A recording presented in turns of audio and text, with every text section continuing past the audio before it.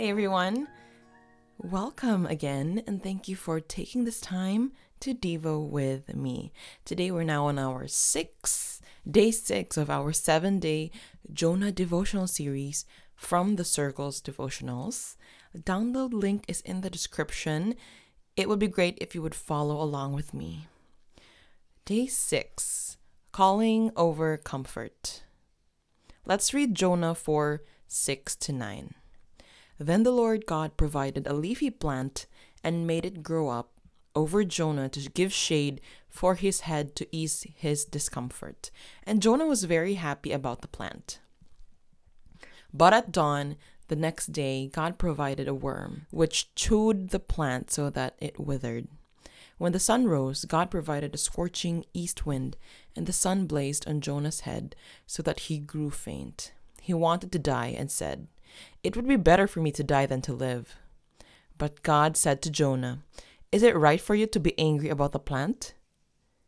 "It is," he said, "and I'm so angry I wish I was dead." Reflect. We are beginning to reach the end of this strange Jonah story, and it's not exactly the best conclusion of a story. To cut to the chase, Jonah preaches to Nineveh and then makes his way outside the city and expresses his anger to God about Nineveh repenting. It was hot outside, and God graciously provided some shade for Jonah, yet his attitude towards Nineveh did not change. Because of this, the plant is destroyed, and Jonah is even more upset. Jonah is not even noticing the people in Nineveh coming to faith, and he is focused on the silly plant. What a waste of energy to focus on a plant, right?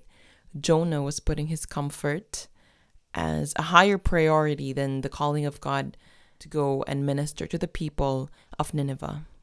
In the same way, if we are not careful, our comfort can also get in the way of our calling. We can let the things we like, we prefer, and even things we are comfortable with distract us from the work that God has called us to complete. We say things like, "I don't want to pray for them," or "I don't want to talk to that kind of person," or even, "I don't want to look weird to my friends." And what if we put our preference to the side and realize the tons of people surrounding us who are struggling? Instead of focusing on your comfort, focus on leading and encouraging those around you in Christ. So this is a different kind of response from Jonah. I think being in our comfort zone is one of the most dangerous places we can be in. Talk about comfort, right? Like, so much for comfort. But it's true, because it is when we get comfortable that God cannot use us. It's when we get comfortable that we slowly subscribe to mediocrity in our ministries or even in our daily tasks. And it's in our comfort zone that we are too contented. Maybe contented just being a churchgoer and not being really involved, because I can tell you, those are two different things. Just being a churchgoer and being involved in the ministry and in the work of God.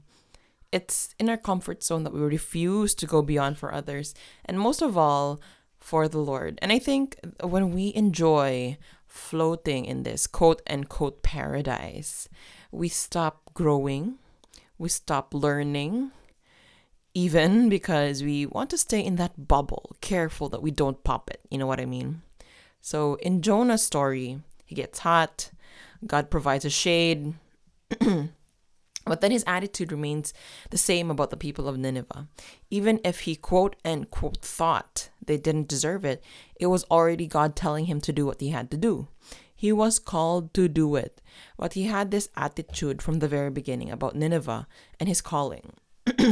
So we see how stubborn man can be, and we can see how patient and just and gracious God also can be. And he was in this whole series as we learned along the way. So there is blessing in obedience. My mom would always remind me and tell me that. So today, let's take the focus off ourselves and start allowing God to use us. And it can be the most fulfilling thing ever in this life. Pray this with me. Lord, today I commit to put my calling over my comforts. God, help me get out of my own space and truly focus today on those around me. Father, may my heart love people like your heart does. In Jesus' name I pray. Amen. Thanks for doing this Devo with me. May you carry the wisdom and things you've learned into the day or the week with you. Until the next episode, stay blessed.